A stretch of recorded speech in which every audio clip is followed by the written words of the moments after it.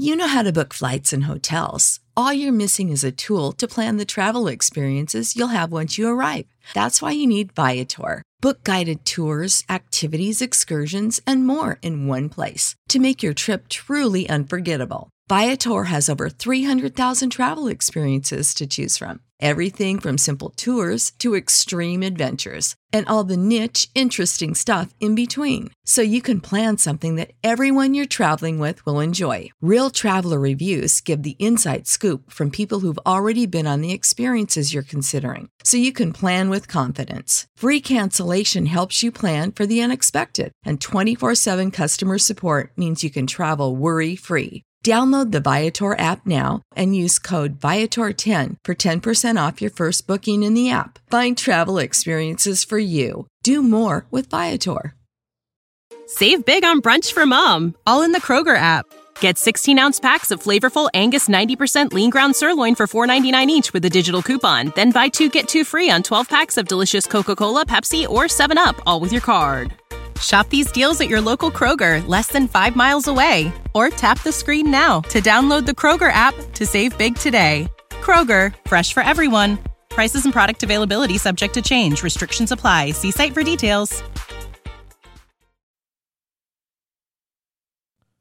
All right, and many of you may be wondering why you're getting this podcast notification on a Sunday.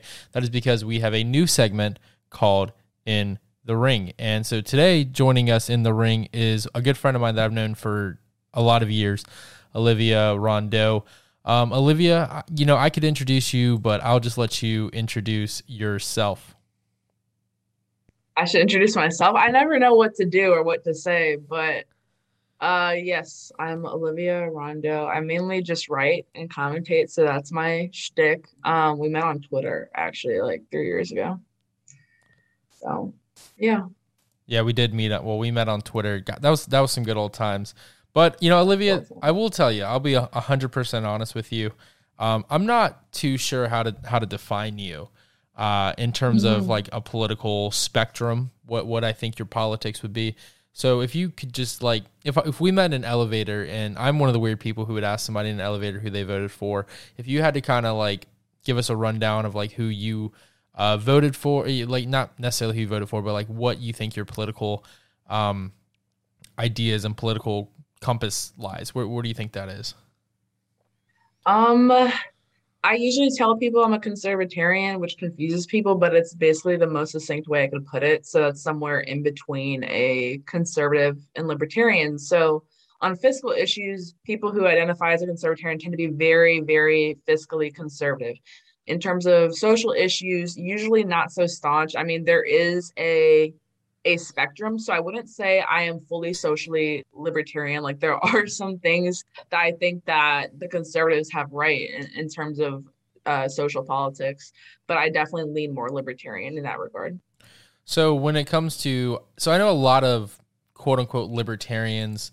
So when it comes to libertarian, you just described that very well, but I don't know if you want to talk to this or not. You can obviously tell me no. A lot of libertarians, I think, are very, very, very, very principled.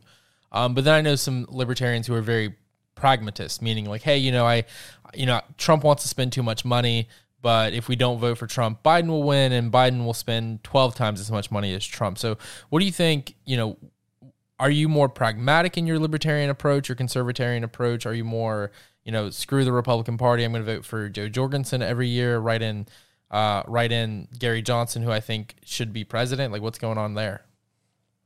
I've definitely had an evolution. I think I used to be a lot more pragmatic. And I guess I would use that term in the way a Republican would use that term. So pragmatic for a Republican would be, hey, if you're a libertarian, don't join the LP, don't support any LP party politics, just support, the best candidate we have in the GOP. And that's the position I held for a really long time. However, lately I've been branching out to support more third-party candidates, such as libertarian candidates or independent candidates. That's not to say I don't still have people in the GOP that I support. I'm a big proponent of not putting all your eggs in one basket. So any way that a smaller government can be achieved, I'm like, you know what, go for it. Like there may be a race where I'm like, all right, the LP candidate is the best way. Voting for the LP candidate here is the best way to get liberty achieved, or voting for the Republican candidate is the best way to get liberty achieved, or voting for the independent candidate, so on and so forth. So I'm not super strict with it currently. And I've actually never been registered as any party, but currently I'm an independent. So I'm not even in either the Libertarian Party or the Republican Party. I've worked on campaigns and helped with campaigns in both parties, as well as an independent campaign. So to me, to some people that seems radical that I would even differ from the duopoly, but to me it seems even more pragmatic from my standpoint, because I'm basically helping wherever I can and wherever I see fit. Yeah, I think that's a really great point. And something we've talked about in the past, but I do want to get this because, you know, I've always said that there's a lot of females in the world who scare me. I'm not a fighter. I've never been a fighter. I've never claimed to be a fighter. Oh, really? You're not a fighter? No, I'm a lover. Okay. I think we should all get along and sing Kumbaya. But apparently from what I've gathered over our years of, I would say, a friendship, or at least an acquaintanceship, I don't know if you'd consider us friends. You're my friend. Thank you. I appreciate that. Is that you're a wrestler. You were a wrestler, are a wrestler. I'm not too sure how that works right now with COVID and whatnot. Me neither, to be honest. So really, I guess there's a couple of questions here. One, you know, because I think you had to wrestle males in most of your things, especially when in high school, and I think you did wrestle in college, or you still do. I'm not quite sure if you want to touch on that, so we can buy some Olivia Rondeau merch. But also when it comes to the idea, you know, you see stories all the time, I see stories all the time of some 6'4" dude who can't win in a male sport, you know, wanting to wrestle some 5'6" girl and ultimately pummeling her. I just don't know if you want to talk about that at all. Yeah, no, we can definitely touch on it a bit. So to clarify, you threw a lot of stuff at me, but to clarify, yeah, so when I was in high school, my freshman and sophomore year, I started wrestling my freshman year. So my freshman and sophomore year, I was in public school and I was wrestling exclusively boys until the off season. And then I would go to like nationals and the girls tournaments and stuff over the summer. But the high school, like scholastic season, the tournaments and stuff through the school, that was all through boys. So that was very interesting. And so I often talk about my experience with that when I'm talking about the topic you just brought up, which is transgender athletes or athletes who are biologically male and identifying as trans women competing against biological women. So I won a lot of matches against boys. I think I'm an outlier. I think that most men are going to beat most women in any given sport, mostly combat sports. So something like wrestling, boxing, MMA. In the Olympics, when we saw the transgender weightlifter from New Zealand enter, anything like that, there's definitely an inherent biological strength difference that the male athletes would have. And to clarify about the rest of, there you are. And to clarify about the rest of my wrestling career, my junior year of high school, I was recruited to the Olympic development team. So I actually was on an all-girls team where we would go and like represent Team USA and do cool things like that. And then in college. For the ones who work hard to ensure their crew can always go the extra mile, and the ones who get in early so everyone can go home on time, there's Grainger, offering professional-grade supplies backed by product experts so you can quickly and easily find what you need. Plus, you can count on access to a committed team ready to go the extra mile for you. Call, click Grainger.com, or just stop by. Grainger, for the ones who get it done. That was girls wrestling as well. I'm currently not in college. I decided to just work full time and not get into debt. I'm still grappling. I do jujitsu. I'm still looking to compete soon. I'm currently not on a wrestling team right now. Okay, well here's a real question, because you know you like to make money, I like to make money. Do you think we could get some sort of Republican versus Democrat wrestling boxing match going on? And if so, who on the left do you think you'd want to box in this? So is this like the baseball game, like between the Republicans and Democrats? Yeah, but a lot cooler. We'll do it MMA style so you can wrestle and like punch. So if there was somebody on the left or even on the right, who knows? We can keep this I'm trying to think like, okay, so For the right, I would definitely have to nominate Marjorie Taylor Greene because she's pretty jacked. Like I don't know if you've seen her, but she posts like Oh, these I know crazy Marjorie. workout Marjorie's a videos. good friend of mine. Oh, really? Jack too. Like all get along for the most part, which is the funniest part. But I think it would just be super entertaining to see. Yeah, so I think we should definitely get that going. But I want to get into a couple of hot button issues because we have to talk about hot button issues, or else people won't listen to this, and people don't listen to this, I don't make any money. So here's something that I've noticed, and you could tell me if I'm wrong. I don't want to assume your race or your gender or anything, but it appears to me that you're in fact a female. Would you say that's correct, Olivia? That would be correct. That's right. the word I use to describe myself. I've also noticed that you happen not to be Caucasian. Would you also identify as non-Caucasian? I mean, I'm 50% Caucasian, so I don't know if that's fully correct. Would you say that you're not what the left would say is a white No, person? like I don't identify as white is what you're asking. Okay. And my reasoning for asking this is because a lot of people on the left would say that if you're not white, you're not a male, you shouldn't be anything farther left than or farther right than a socialist, yet you are. So what really do you say where you were like, screw what the Democrats and the socialists and the left-wing people are saying. I want to think for myself. I want to become a conservative or a Republican or conservatarian, as you say. What do you think really led you to become this independent thinker who, I love every article you write. I don't think anybody controls you. It's you write whatever you want. I think that's been evident because I've been following you on Twitter for a number of years. What really led you to become, a conservatarian? Have you always been that? And what if you had to make a pitch to people listening who maybe are on the left? I don't think a lot of them listen, but if they are, what you would say to them? So I was not always a conservative or libertarian. I grew up in a religious household. It wasn't super political, but I think my upbringing predisposed me to lean a little bit more conservative just because I grew up, going to church, and I grew up shooting guns and hunting and fishing, blah, blah, blah, blah. Until I hit around middle school. And, when kids go to middle school or they get on the internet, like I was heavy onto Tumblr at the time. I don't know if you were on there, or just any type of like teenage blog site at the time. It's like super left leaning. And it was honestly worse than Gen Z is on Twitter now. Like this course was insane. So I would say for a brief time in my very early teenage years, like 12 to 14 to 15-ish, I was probably more closely aligned with liberal or Democrats. Like I thought that Republicans were racist. Like that was really my only political belief. I was very uninformed. Couldn't name a policy I supported. It was just typical kid. That was just what I thought. Then high school rolls around, and it's the 2016 election. How old was I? I guess I was a sophomore in high school, I think. And a lot of my friends on the wrestling team, which was majority white guys, are talking about supporting Trump. And there's this one black guy on the team that I remember that's supporting Donald Trump. And so basically I go home to my dad about this. And I'm like, all these, just, I don't know what's going on. And my dad, who is black, half my family is black, is like, that's when I decided I need to do my own research, because of all these people that whose opinions I valued and trusted were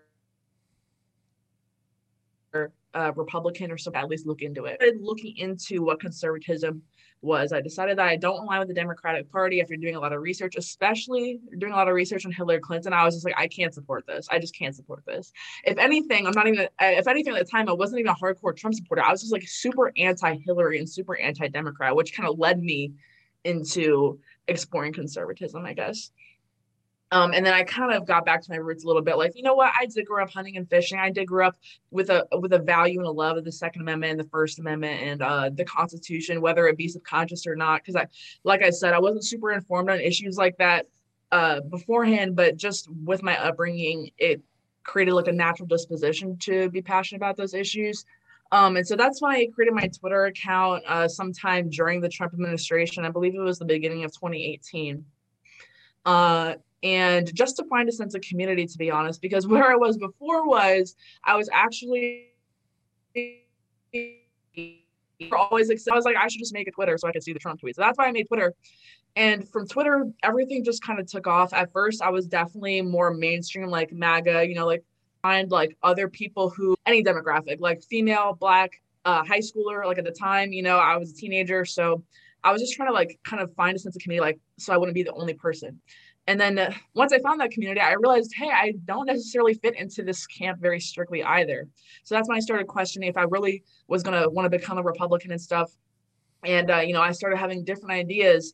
The majority of the GOP on things like the war on drugs and things like Black agenda and such. So I don't think I ever left the right. Most people would still definitely consider me a conservative, like most normies would. Most Republicans, they might question it, and that's fine. But I think finally I found like my niche where I fit into, and I'm enjoying it a lot, being more on like the liberty side of things, but still on the right.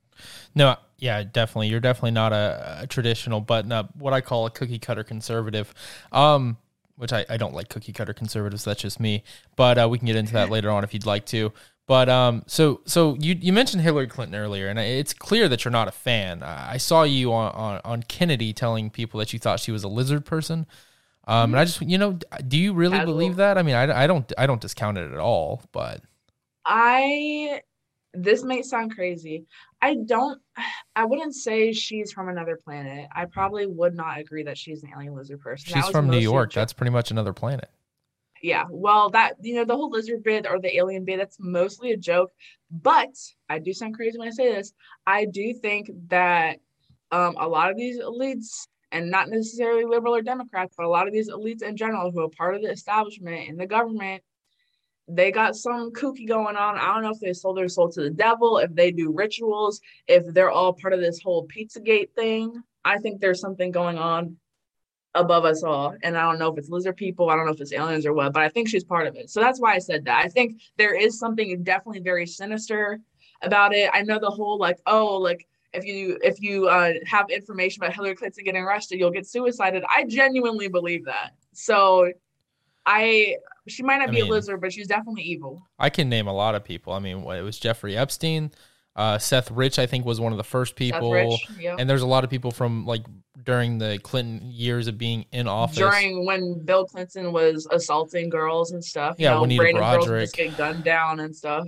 There was one guy who got shot in the back of the head 9 times, and they ruled it suicide. And I was like, oh, that's very impressive. He must be very strong. So, the one chick that was working at Starbucks and just got randomly like gunned down. I didn't hear that one, but she probably messed up somebody's drink. I mean, I went through Starbucks the other day. They messed up my drink. Yeah, she probably deserved it. It's not even a hard drink to make. I mean, I'll make it myself. All right, so I do want to ask you a question. I guess it kind of gets onto the previous question about you being, I think I should just title this Olivia Rondeau is weird. A bit critical race theory has been a big thing in the news everywhere, and I don't think you subscribe to Ibram X. Kennedy's opinion on critical race theory and how the races align in America. So you being somebody who doesn't think, inside the box whatsoever, what is your take on critical race theory, about it being, taught in schools and this and that and the other?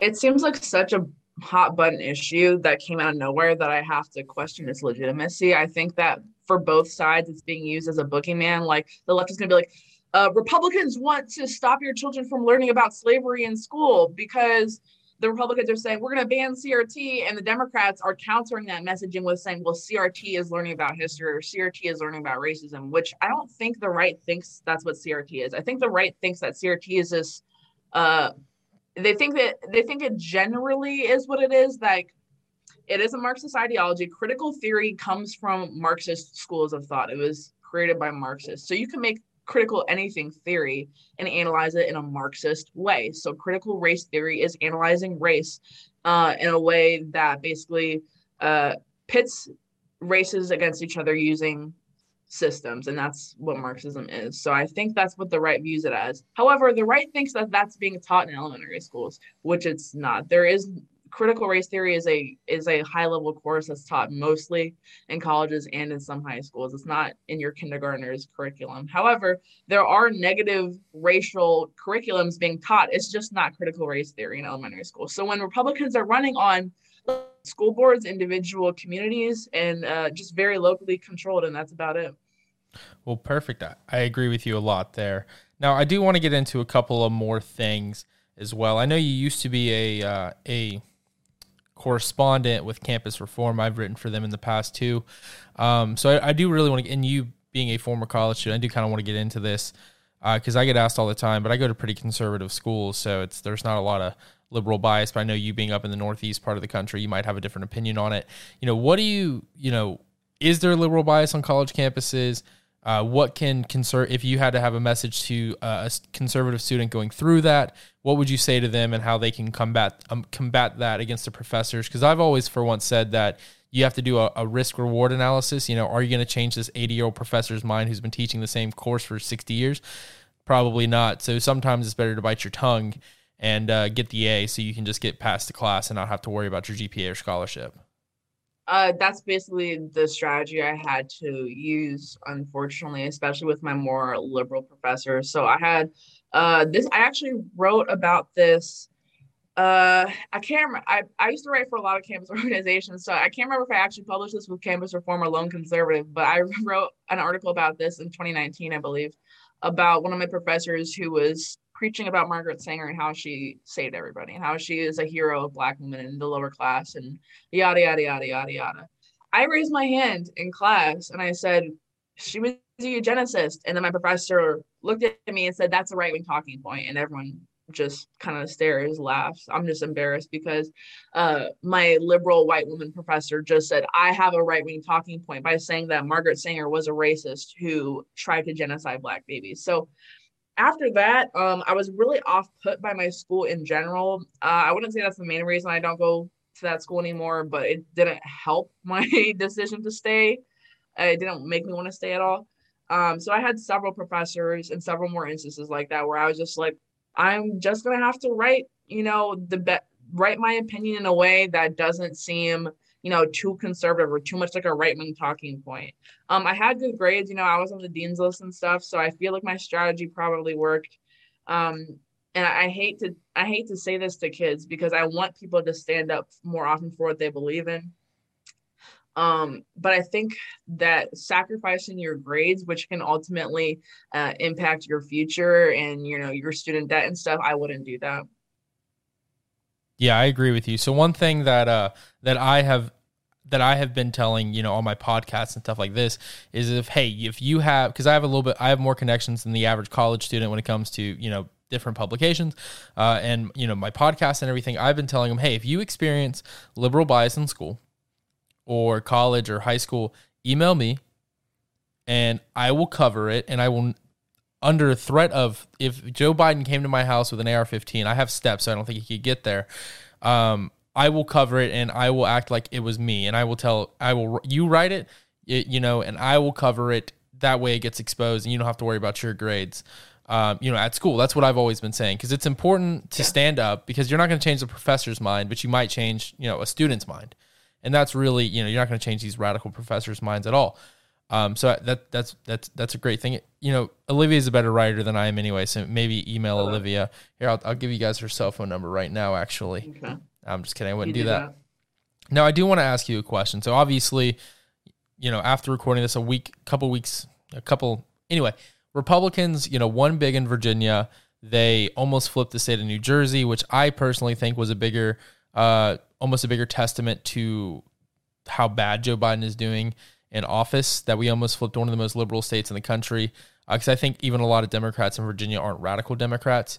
What do you really put on this? Why did it happen? What do you think moving forward the GOP can learn from Virginia, New Jersey, and different places there on out? And what do you think the GOP's chances are in 2022 and 2024 moving forward? You got to harp on the Democrats' mistakes as soon as they make them. So talking about education, as soon as Terry McAuliffe made a mistake when talking about education that really resonated really poorly with a lot of parents, was the perfect way to go. And I think we could have gone even harder, because personally, I think Youngkin was a pretty boring candidate. I live like 20, 30 minutes away from Virginia. So I always, like when I'm watching TV or on YouTube, I always get political ads from Virginia. And I had hella Terry McAuliffe ads, not one single Youngkin for governor ad. So I think that the Republicans can capitalize off of this even more, and make more of a splash when Democrats make mistakes. I should see a big billboard of Youngkin's school choice policy. When Terry McAuliffe is saying that we want to take education out of the hands of the parents, we should see them play up on those issues even more. And I agree with you. New Jersey almost going red was a pretty big feat. It's a tiny little liberal state, much less farmland in rural areas than Virginia has. So it's definitely a bigger deal, I think, that it got even close to being Republican. Yeah, 100%. Now, I do have a question for you. So there's two schools of thought when voting, and I guess you kind of touched on this a little bit earlier. It's like you could either vote for the best person who you like, who has no chance of winning. You could vote for the person you like the most, who has the best chance of winning. That's more of, I guess, a lesser of two evils thing. And so getting back to Glenn Youngkin, I was talking to people who are close with Glenn Youngkin. I said, would you get out of a primary in the state of Georgia? Probably not. You probably would not get out of a primary in the state of Georgia to be governor, but you're not running in Georgia, because in Georgia, we would have heard hedge fund and ran as far away from that as we possibly could. So what do you make of this? Not every candidate is going to be ideal. And to the people on Twitter who they judge every candidate in the eyes of how close are you to Donald Trump in policy and in rhetoric, what do you make to those people saying, where it's like, hey, you can't elect Donald Trump in Minnesota, but you might be able to elect a Glenn Youngkin? I do agree with you, though. He was a very boring candidate. Yeah, no, I think there's definitely something to be said about having a kind of milquetoast candidate, especially for the Republicans, who contain a lot of milquetoast voters. I'm not going to lie. However, I think to fight back against the culture war, I think we do have to have somebody who is out there. I'm not saying you have to have somebody who's so vulgar and causing Twitter beef all the time like Trump. But and I've criticized Ron DeSantis a lot on policy, but I will say that somebody with his charisma, who's not boring, who always has something to say, who's a little bit more clean cut and a little bit less vulgar than Donald Trump, I think is a pretty perfect Republican candidate. Does that mean you'd be voting for Ron DeSantis in 2024? No, because I don't agree with him on policy. But I think that his charisma, his attitude, the way he presents himself, the way he looks, even he doesn't have crazy yellow hair or a bad spray tan, I think it makes for a more palatable candidate for a lot of Republicans. Yeah, I think you're probably right on that. So this gets into my last question. I guess this is me asking for who you would endorse, I guess. So come 2024, let's say Donald Trump, that way you don't get a bunch of people tweeting at you very angrily if you don't choose him. Let's say Donald Trump is not in the election. Let's say Donald Trump has decided he's not going to run. Who would Olivia Rondeau support, whether financially or just tell people to vote for, if you could choose your ideal candidate that obviously is not yourself? Who would Olivia be going for? Tweet at me if they want to. I've already tweeted based off of a few things, but mostly his inaction on the war on drugs and not pardoning Snowden and Assange, like there were rumors of. In the bump stock me down that didn't let a lot of mainstream conservatives down because they don't care about that stuff.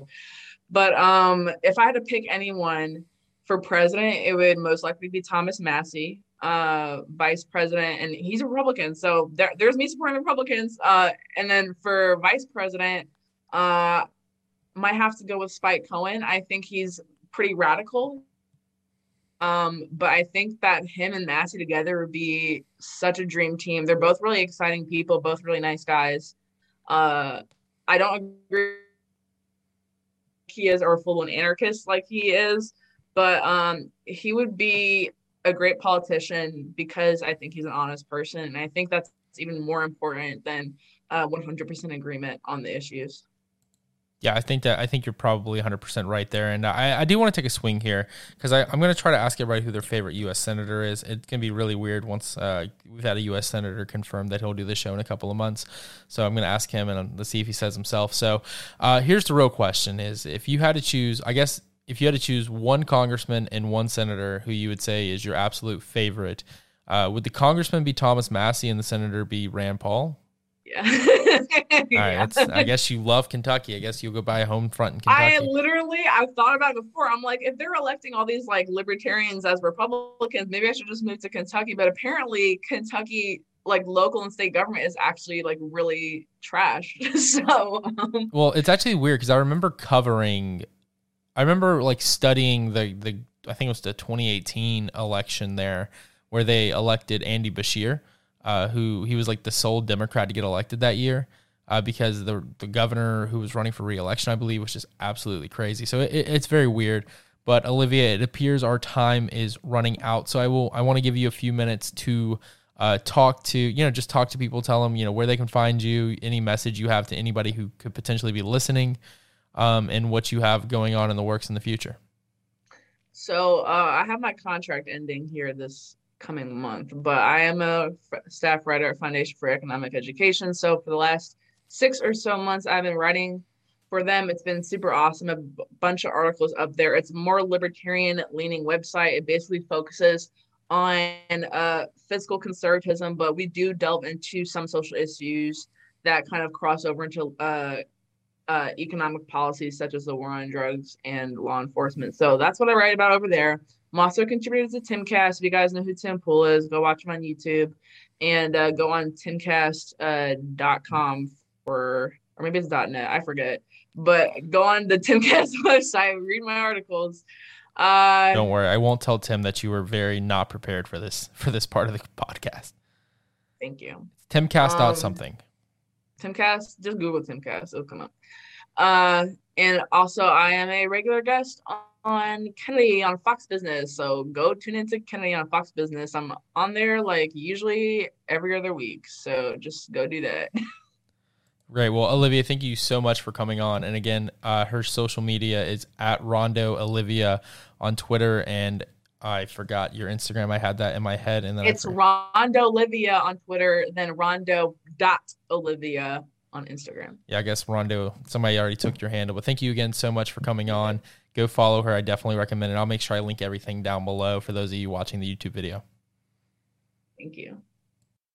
Support for this podcast and the following message come from Corient. Corient provides wealth management services centered around you. They focus on exceeding your expectations and simplifying your life. Corient has been helping high achievers just like you enjoy their lives more fully, preserve their wealth, and provide for the people, causes, and communities they care about. As one of the largest integrated fee-only registered investment advisors in the U.S., Corient has deeply experienced teams in 23 strategic locations. Corient has extensive knowledge spanning the full spectrum of planning, investing, lending, and money management disciplines. Leverage Corient's exclusive network of experts to craft custom solutions designed to help you reach your financial goals, no matter how complex they may be. Real wealth requires real solutions. For more information, connect with a wealth advisor today at Corient.com. That's Corient.com. Corient.com.